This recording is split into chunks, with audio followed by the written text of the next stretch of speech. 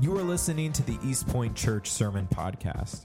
We're a church that exists to glorify God as a gospel community that is growing in faith and reaching the world. From wherever you are listening, we hope that you are encouraged and challenged by today's sermon. Go ahead and open up your Bibles, please, to Acts chapter 2. Acts chapter 2. We're in this series called Grow. Everybody say it with me. Grow.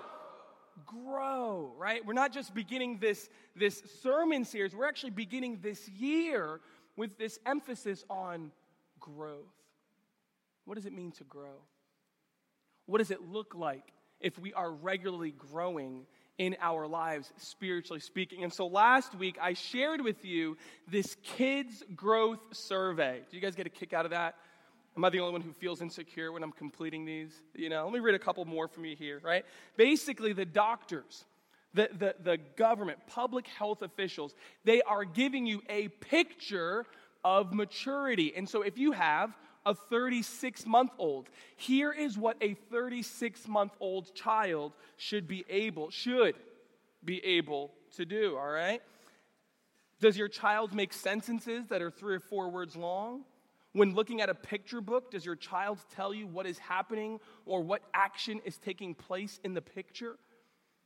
Does your child jump with both feet? Does your child walk upstairs using only 1 foot on each stairs? Does your child stand on 1 foot for about 1 second? While standing, does your child throw a ball overhand, elbow raised, by raising his arm to shoulder height and throwing the ball forward? 36 months. Right? And so they give us this picture, they give us these marks of maturity. And so we were drawing a metaphor from this, saying, what would it be like if we could come to the scriptures and say, God, what does a 36-month-old Christian look like? What does a maturing disciple, what are the categories that we can measure ourselves? What are some categories that we can stand next to, biblically speaking, and say, God, am I growing? Am I growing? And so this survey, it gave us 6 categories of growth. And so we have identified 7 traits of growth in the life of a Christian. And so I shared this with you last week, but over the week, as I was thinking about this metaphor, I realized how unnatural it is. You see, my child, your children, when they are thinking about growing up, how many of you know they don't have a survey? You know what I mean? Like when my son, when he's growing up, he's not saying, Dad, I think this week I would like to jump 8 inches instead of 4. Feeling froggy, I'm going to leap this week, right? He's not looking at some artificial rubric. This is what we use from the outside to measure growth. But what does the person growing think about? What do you think about when you're growing? Do you think about some artificial metric? Or are you like my son? This is Everett Alden Cassis as a baby, right? And you go, man, he's so cute. But if I told you that he was 6 years old, you would go, there is something seriously wrong with this child. Everybody goes, aw, and they go, he's 7. You go, aw. Some Benjamin Button situation going on here, right? And so my child, he is growing into a mature young lad, right? He sits in my lap, and he rubs the hair on my arm, and he goes, Daddy, will I have hair on my arms one day? Right? I go, you will, son. And then he touches my face, and he goes, Daddy, will I have hair on my face one day? I go, yeah. And he looks at my hairy legs and goes, Daddy, will I have hair on my legs one day? I said, you will. And he goes, I don't want to grow up. And he runs away, right? He's like, Mommy, no! He goes, I want to be a kid forever. He goes, Mommy doesn't have hair on her face. I go, I know, son, because we're men, right? My child, when he thinks about maturity, when he thinks about growing up, he's not thinking about a rubric. He says, I want to look like my father. Friends, this is what growth is about. These traits that we're identifying, these marks of maturity are not some artificial rubric that we're going to measure ourselves against one day. We are saying with all of our hearts, we want to look like our Father in heaven. The more we grow as a congregation, the more you grow as an individual follower of Jesus, this call to growth This call to maturity is not some moralistic, be better. This is a call to say, hey, we want to look more like our Father. And that's his plan. This is his plan. And so week 1, we talked about how the family of God prioritizes Scripture. Mature followers of Jesus are putting the roots of their lives deep into the soil and water of God's word. We want to grow as disciples who know the word, who prioritize the word, who run to the Scriptures day and night, because we know that here we find life.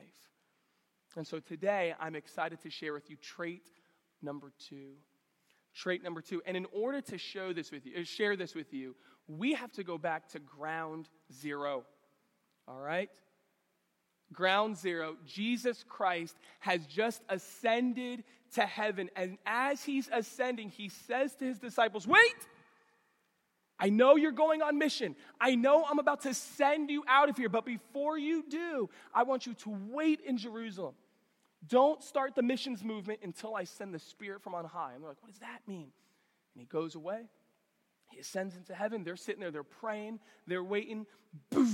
The Lord detonates the movement of Jesus' followers. He sends the Holy Spirit. The Holy Spirit is now in the world, and we realize that God is not just present in a body. He's present in his body, the church, and we are indwelt with the Holy Spirit. And so as we go back to ground zero, as we see what this church is like, we see that they start identifying themselves not as individual followers, but as a family of followers. We see at ground zero that these Christians, they start to refer to each other as brother and sister, and they're talking about their Father in heaven, and they're just doing things in such a way that the world takes notice. There's this growing sense of community.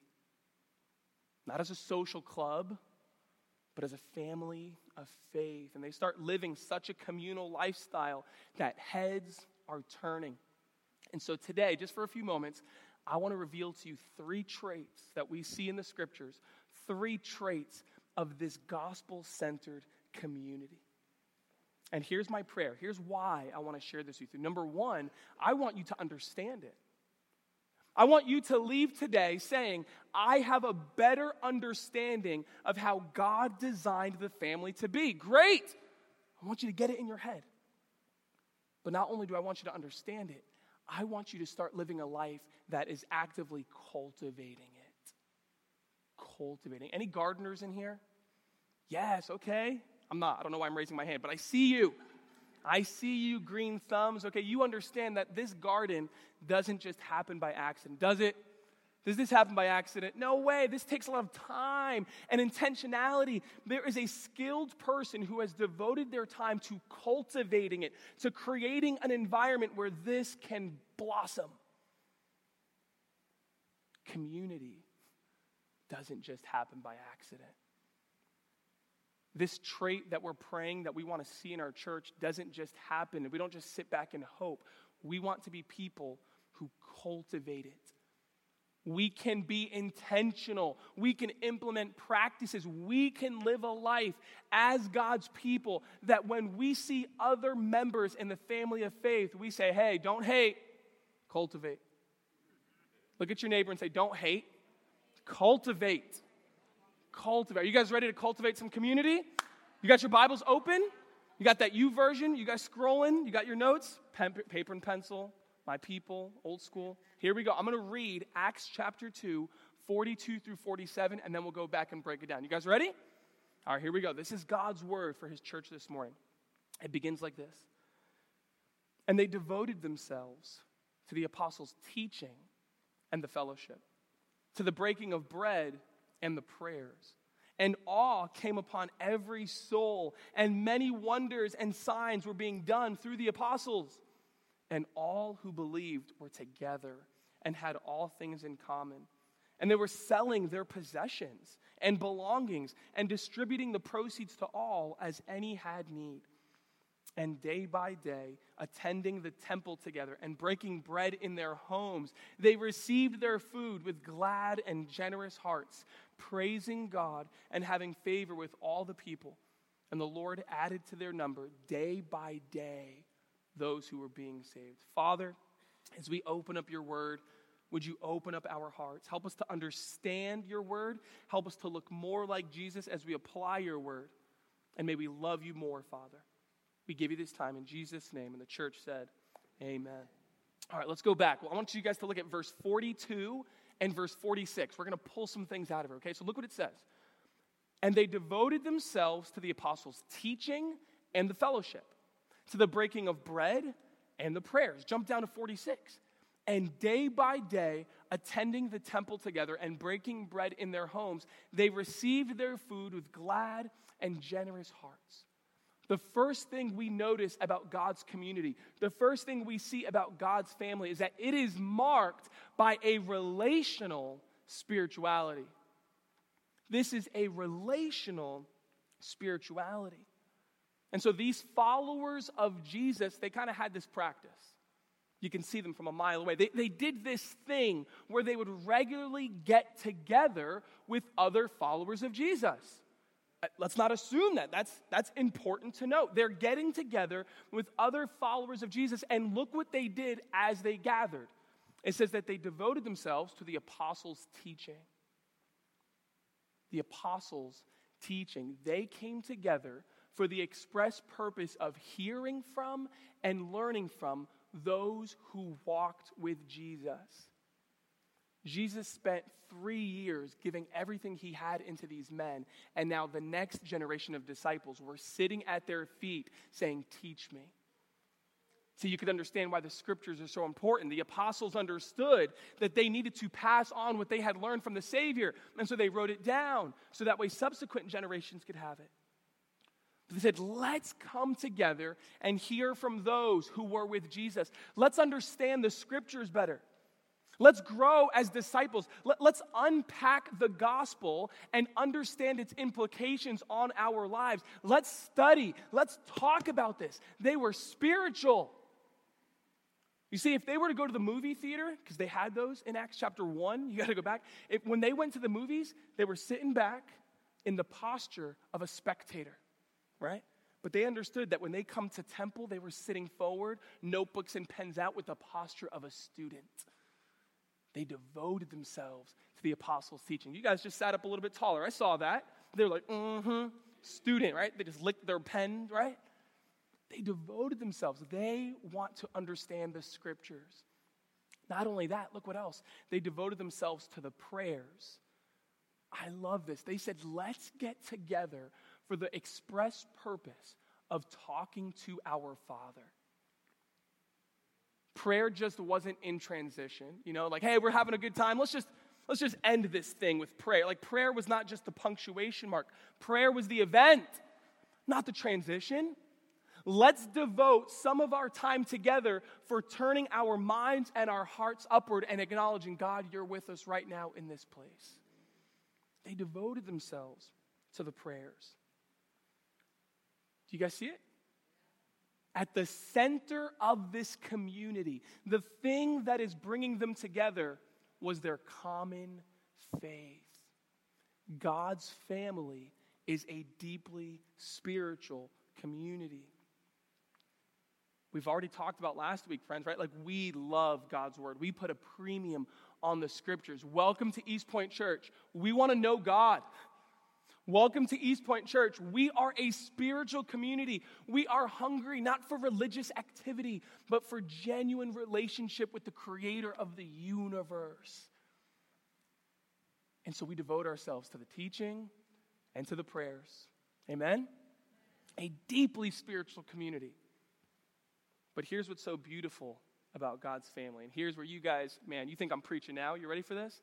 Not only are they a deeply spiritual community, they are a deeply relational community. Look what it says in the same breath, right? Like, you would think there's a hierarchy. We're doing spiritual things, and then if we have time, we can hang out. No. Same breath, same sentence. They are devoted to the teaching, and, same verb, they're devoted to the fellowship.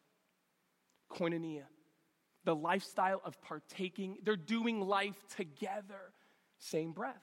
In the same breath that we see prayers, we see that they're breaking bread together. In the same breath, friends, because in God's community, these things are intertwined. These things are inseparable. In God's family, we don't just share our faith, we share our food. We don't just share our faith, we share our food. We are committed to the teaching and we're committed to the table. Right? We're committed to breaking down the word, and we're committed to breaking out the plates and the utensils, right? We're committed to talking to our Father in heaven, and we're committed to chatting it up at the dinner table. Yes, we are spiritual, but we are relationally spiritual. We are deeply relational. We eat together. We devote ourselves to being in each other's homes. This is what they did. This was how they did community. Why? Why is that important? Why is the biblical author, why is the Holy Spirit giving us details about their social life? Surely that doesn't fit in, right? One of these things is not like the other. Why does he tell us about their social life and their spiritual life? Because it's one and the same. The Bible doesn't know of a Christian, the Bible doesn't know of a church that loves God but declines his family. You see, what the authors, what the Spirit is giving us here is an understanding that every time we come together in relationship, every time we sit down at the table together, we are creating a visual aid of the gospel. Do you understand? Every time we sit down and we break out the chips and salsa at table and in unity and in love and affection, we are declaring with our lives that we who once were separated by sin, that we who once were so selfish that we couldn't even coexist in a garden together, that we who were so selfish, we see the first murder in Genesis, we're 2 pages in and we're killing each other. Every time we come together at the table, this is a powerful reminder that Jesus took care of the sin and selfishness that separate us. We come together in community, not so that we can be a social club and attract more people. No, because we are declaring the gospel. Because of what Jesus did for us, we can live and eat together in peace as brothers and sisters. We share a common meal because we share a common Savior. Eating is spiritual. And all of God's people said, amen. Amen. This is what Paul says, 1 Corinthians 10:31. He goes, so whether you eat or drink or whatever you do it all to the glory of God. You can literally eat in a manner. You can be drinking in a manner. You can be partaking in a meal in such a way that God is glorified. Come on. I want to eat in a way that glorifies God. I want to drink in a way that highlights the goodness of the Lord. And how do we do that? Together. Together. Full dinner tables glorify God. Shared couches glorify the Savior. Because it's highlighting the one who died to bring us together. Jesus has replaced hostility and division with love and peace. And so East Point Church, get out there in each other's homes, on each other's couches, and let us receive our food with glad and generous hearts. Amen? They were devoted to this. This was a priority. They did this day by day. Look how intentional they were, right? It says here, devoted. Not like I'm living my life and then if I have time. No, this was a priority. They were devoted. They made this happen. It also says here, look, it says day by day. So that tells me that they didn't live with this understanding of faith that says, here's my normal life, and sometimes I leave my normal life to go have some spiritual experiences, and then I go back to normal life. No. Day by day, they were living with an understanding of their identity as a member of the family. Not a day went by where they didn't understand, I'm a member of God's household. I belong to God's family. This was a priority. They were devoted to it. Not only were they devoted, but guys, check it out. They were smart about it. They actually thought in detail, how can we make this happen? And so we see in Acts chapter 2 earlier that 3,000 people were added to the church. 3,000 people became followers of Jesus, went public with their faith through baptism, and now, standing room only. If 3,000 people strolled into the YMCA, we'd have a fire code issue, first of all, I suppose, right? But, I mean, that'd be wild, right? But you see, they understood that if there is going to be that many people, we have to be intentional with how we do community. And so we see that they continued to attend temple together. They continued to meet in the large congregation, 3,000 people getting together to hear the apostles' teaching and to pray, to do baptism and to take communion. They still gathered with a large congregation. Are you prioritizing the large congregation? Do you understand that God's family meeting here every Sunday is not a take it or leave it if I have extra time, but that this is part of what God has called us to do? They did. And so they gathered in the temple every week. Shabbat don't stop on Sabbath time, right? But look what else they did. Not only did they gather in the temple, they broke bread in their homes. You see, they understood that in a congregation of 3,000 people, they're not going to know everybody's name, let alone everybody's story. They know that in 3,000 people, it is so easy to hide. It is so easy to just blend in and not really engage with the one another's of Scripture. And so they said, hey, not only will we meet the congregation, but we need a smaller pocket of belonging. We need a more intimate circle of connection. We need like extended family, spiritually speaking. Here's our 18 to 25 people that we can fit in our home without going crazy. And then it gets even wilder as you read through the scriptures. Not only did they have the worshiping community, not only did they have the extended family, they also had this intimate mentorship going on where ladies took the ladies and men took the men. And it says older women teach younger women, older men teach younger men. And they had their 3 to 4 that they can fit at the coffee table and say, teach me how to follow Jesus. Do you see how intentional they were with community? See, in America, we talk about, I go to church. And they're like, what does that mean? I'm a part of community, and I have that community manifested in my life on multiple levels. Whew. It's not the norm, is it? You're like, man, I've never heard this before. Like, I thought that if I just go to church 1 to 2 times a month, that I'm like killing it. But this is more than a call to go to church. This is a call to make gathering with God's people a lifestyle. This is a call to live out your faith in such a way that when other people see you, they go, wow, that is a relational spirituality. A relational spirituality. Let's continue. Let's look at the second trait of this community. He says in verse 44, and all who believed were together and had all things in common. And they were selling their possessions and belongings and distributing the proceeds to all as any had need. The second trait that we see here in God's family, they are marked by a radical generosity. A radical generosity. You see, the gospel message, it doesn't belong to one demographic.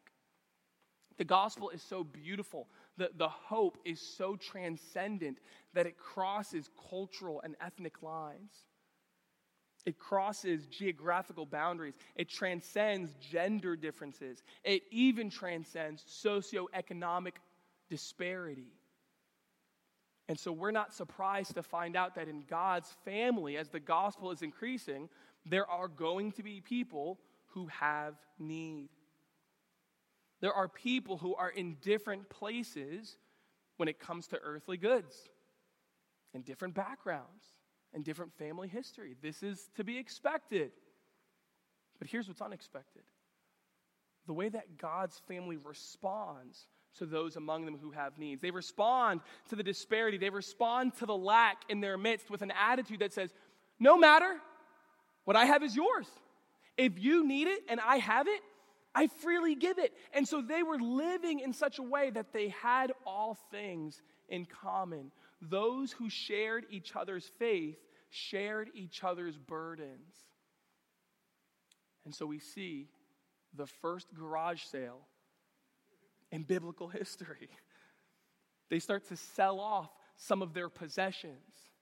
They're going, I don't need a third blender, let's just sell it, They go, I have that plot of land that's been sitting dormant for 25 years. We're not farming it anytime soon. Let's sell it. And they start selling off their extra possessions to be able to contribute to a pot. And then from that pot, the apostles begin distributing the proceeds to all. They are cheerfully and willingly giving up some of their wants for the privilege of taking care of their family's needs. This wasn't just a token gift. This is radical generosity. And it gets even sweeter because as you follow the story of Scripture, as you begin to go through the pages, you see that there's a level of development, there's a level of intentionality and infrastructure that would make some of you administrative types drool, okay? You get to chapter 3 and 4 and you realize there's actually a fund set up now that they're bringing to the apostles and that they're distributing it. You get to chapter 6, and you see that, man, just the practical administration of these funds, it becomes so time-intensive that the elders are becoming distracted from the teaching and the prayers. So they literally create a new leadership position in the church to manage these funds. You continue down the list, you get to 1 Timothy, and we see that local churches, not only do they still have the fund, they've created guidelines to make sure that nobody's taking advantage of these funds. They've created guidelines and boundaries to make sure that nobody was being enabled in their bad habits. Why do I show you the infrastructure and how intentional they were? Simply to prove this point. They took this very seriously. Radical generosity, they understood that God was calling them to make this such a staple trait of their community that they were not just sitting back and hoping it happened. I hope the church is being generous. I hope people are being moved by the Spirit's help. They go, no, we're going to organize this thing so that we can intentionally catalyze radical generosity. They took Paul's words, Galatians 6:10, seriously. So then, as we have opportunity, let us do good to everyone, and especially those who are of the household of faith. Let us love everyone in our community. Let us do 2 for Talbot for everyone around us. Let us do good works to all of our neighbors. But when it comes to our own, make sure we have each other's back. Make sure we take care of those who belong to us. We take care of each other. And so where did this generosity come from? Well, they must have just been a naturally philanthropic group. They must have just been really kind in their hearts, right? Maybe that was just really cool and couth in that culture where that's what they do. They just sell all their possessions and help each other. No, it's not normal today. It wasn't normal then. Where did this impulse of generosity come? They were followers of Jesus. And Jesus' Spirit lives in them. And so what you're seeing here is evidence of His grace, not evidence of their own goodness. What you are seeing here, friends, is a group of people who are starting to look more like their Father in heaven. The generous God who, when He came to us and when we were dead in our sins, He didn't go, here's a pinch of grace. Here's a token of mercy. He took the storehouses from heaven and He poured mercy and grace all over us. How many of you have taken a bath in God's grace, right? Looking like a Pantene commercial, just grace upon grace upon grace. And when that same God lives in our heart, we can't help but have the grace that came to us flow through us. Radical generosity. We are seeing the gospel worked out in our midst because as God's people mature, they become more like Jesus. This is a cheerful generosity generated not from a third party who is forcing the redistribution of wealth, okay? This is not a third party forcing them. No, this is the Holy Spirit compelling them. Radical generosity. Church, we want to be a radically generous church. Amen? We want to be a church that still does this. We still do this. Like if you're new to East Point and you're like, I don't know how this works. Every week we give and pool our resources.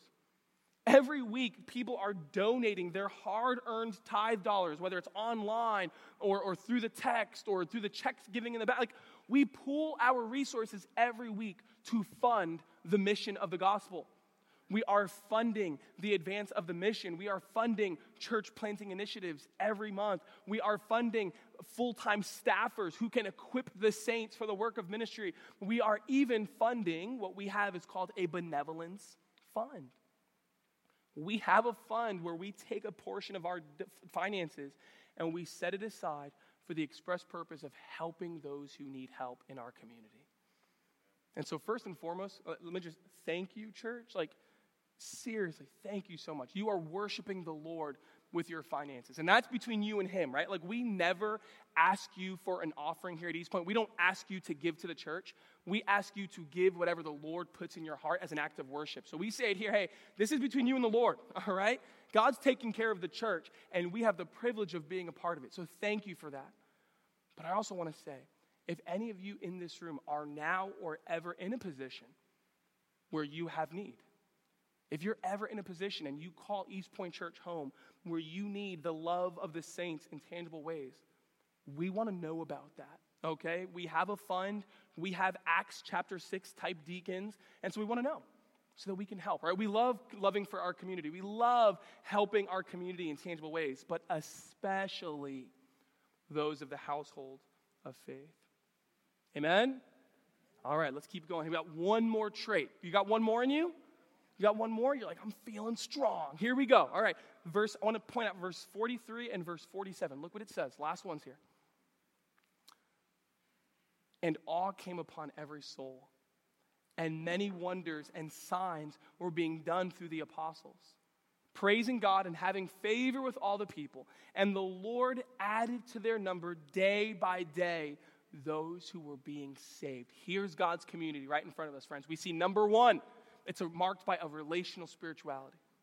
Number two, it's marked by a radical generosity. And number three, it is marked by a missional influence. The church has a missional influence. Outsiders are seeing this community and they are responding with awe. This community is turning heads. Its presence is felt in the community. Its influence is undeniable. The church could not hide right now, even if it wanted to. And why would it want to? Just as a blazing torch shines bright and attracts all of the eyes in the room in the night, so too the church is shining, and those in the community cannot help but take notice, and they marvel. Show me your best marveling face. Let me see it. Wow. Right? Like, they marvel. They understand that something momentous is happening. Right now, me and a few of my discipleship guys were reading through the book of Luke, and I realized this week that's the same word. It says that the community, that great fear came upon them when they saw all these things happening with the babies being born. Great fear, great awe. Same author Luke, he's authoring Acts, and he says the same thing. Just as when Jesus was born, the same reaction as when the church is born. The community goes, wow, something momentous is happening here. It's not a spectacle. This is an overwhelmingly positive influence, right? This is an attractive sight, not that church, okay? Like, let me be influence, positive influence. It says that they had favor with all the people. They were conducting themselves in such a way that people found it attractive. That people who said, man, I hate God, but I got to give him credit, man. That's cool. Man, I'm not into this whole Christianity thing, but I just got to give props where props are due. Like, that church is doing good work. It is drawing attention. There is an attractive goodness and beauty. Friends, let me say it this way. There is a light that the world could not deny. There's a light that the world could not deny. And here's what happens. Others are being drawn to this light. like moth to a flame, right? Others are being drawn to this light, and this relational spirituality is just so attractive. And this radical generosity is so distinct. And the way that signs and wonders are being done by the apostles, the way that lives are being transformed miraculously every day, just like when Jesus walked the earth, people are drawn to this beauty. They're drawn to this goodness. And the closer they get to the light, they realize that the source of this beauty was not these people at all. The source of this beauty was the fact that God dwelled in their midst. And they realized that what their souls were attracted to the whole time was actually God, the beautiful one, the attractive one. A transcendent God who has made his dwelling with his people. And as they realize that it's God that's drawing them, they too put their faith in Jesus. They too say, what y'all got going on here is so much more beautiful than what I had going on. And so I dare to believe that Jesus can love me too. Baptized. They are now a part of the family of God. Faith. They now are saved and filled with God's Spirit. Do you see it, friends? Jesus came to earth on a mission, and we see that in his community, he is continuing that mission, and his church has a missional influence. Well, Jesus, if you're up there now and not here, how are you going to save people? Jesus, wait, come back. Like, if you're up there, then who's going to tell them the gospel? How are we going to see the life transformation? How are the blind going to see? How are the dead going to walk? How are people's lives going to be turned around? Excuse me, Jesus. And he sends back the Holy Spirit. He goes, like this. Through you. The missional influence. The church is marked by a missional influence. This is not plan B. This was not Jesus' backup plan because he didn't see the crucifixion happening. It's like, man, 3 years is all I got. Plan B, the church. Nah, friends, look what he said in Matthew 5. From the beginning, he said, you're the light of the world. Let your light shine before others so that they may see your good works and give glory to your Father who is in heaven. His plan the whole time was to shine bright through his people so that as people came closer to the flame, they would then be turned up in glory and go, it's God. He is saving people through his church. East Point Church, need I say more? We want to be a missional influence in our community. We want there to be more people who follow Jesus and belong to his family 2 days from now than today, because the gospel is being proclaimed in his community. We want more people in your community. We want more people in your neighborhood. We want more people at your workplace. We want more people at your school hearing the gospel and living for Jesus because of what we're doing here. Like, Sam, don't tell them the secret. It's not a secret. We believe with all of our heart that God is real and that he has saved us and he has brought us into his family, and we're in love. We're in love, and we don't care who knows it. Tell the world. Tell the world. Look what it says here. I love this, friends, right? Their missional mindset was not reserved for like one special sermon a year. Dude, I grew up in a church where it was called SOS Sunday. Anybody have that? SOS Sunday, it stands for scoot over some. And so the pastor would be like, listen, here's the plan. Next week, I want you guys to invite people. And we're going to be so packed in here that we're going to have to scoot over some, right? And I love that, right? Like, what a beautiful reflection of God's heart. That you go, man, we want to be missional. Absolutely. But here's what we're seeing in the church. That's not reserved for one day out of the year. Easter Sunday here, kind of like any other Sunday. Yeah, we're celebrating, no doubt. It's a party, right? It's like a birthday. Like Jesus has risen from the dead. Yes. But in terms of our missional influence, we should be doing that every week. You should be living life in such a way through authentic community and a relational spirituality and a radical generosity that every day you are ready to respond to people who say, what's that about? And you say, let me tell you. God so loved the world that he gave his only son so that whoever believes in him will not perish. Every day, people were being saved. And then look what it says here, because this is where we're going to end. You can't miss this, right? It doesn't say, day by day, more and more people had a personal relationship with their Savior. It doesn't say, every day, more and more people had a personal yet private relationship with Jesus.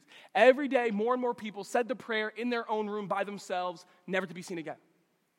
No. It says, day by day, the Lord added to their number. The way that the church even understood salvation, the way that the early church even talked about being saved, it wasn't marked by the hyper-radical individualism that we have in Christianity in America.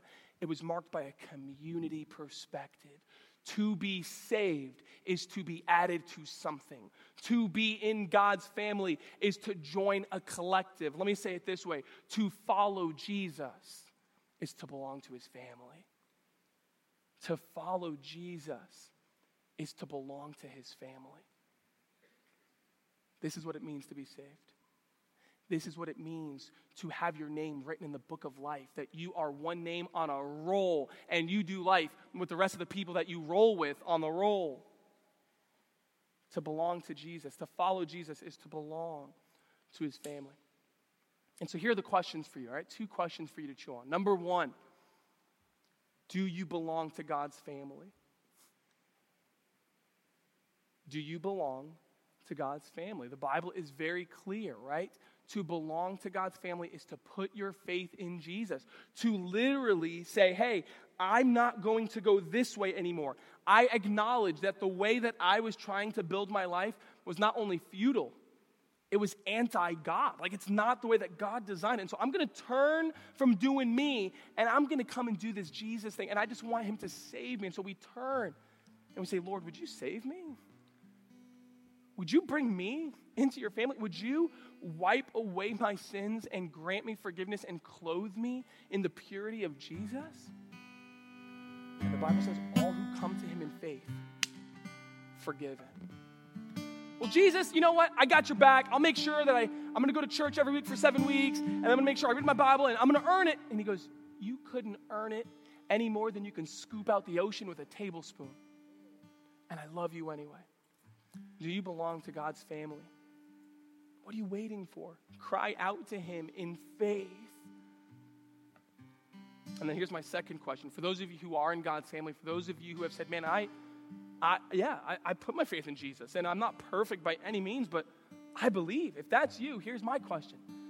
Are you cultivating God's family? Are you living life with God in such a way that the familial aspect is the norm? God has brought us together. And so are you experiencing the family dynamic? When was the last time, friends, that you had somebody over for dinner and you broke out the bread with glad and generous hearts? When was the last time you connected with your community group family and you not only broke out the bread, but you broke down the word? When was the last time you called up that brother or sister on the phone and said, hey, can we just have a prayer together? Are you cultivating the family? Every time that we welcome each other with genuine warmth and love, it is a powerful visual reminder that God has brought us together.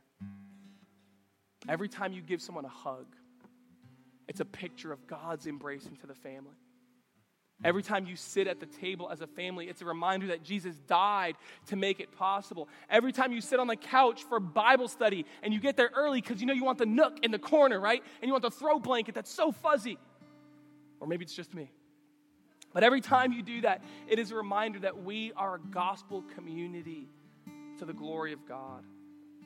By the Spirit of God within us, let us grow into maturity. Let us grow into people who are catalysts for community. Church, let's live in such a way that we are reminding the world and reminding ourselves that to follow Jesus is to belong to his family. A family marked by a relational spirituality, a radical generosity, and a missional influence. Amen? Amen. Lord, would you change us into maturity? Would you grow us to look more and more like your Son, who loves people, who values unity, a community marked by warmth and unity and affection, because you've made it possible. And then, Lord, I also pray for my friends here who they're just exploring. They're new to this thing, and they want to hear what this Jesus thing is all about and why we're so excited. Father, I pray that you would save them and add them to our numbers day by day. Not our numbers, your numbers, God. Your growing family movement. Speak to them. Teach them. Open up their hearts and eyes and minds to understand this. Surround them with godly, mature people who can mentor them and show them what this is all about, Lord.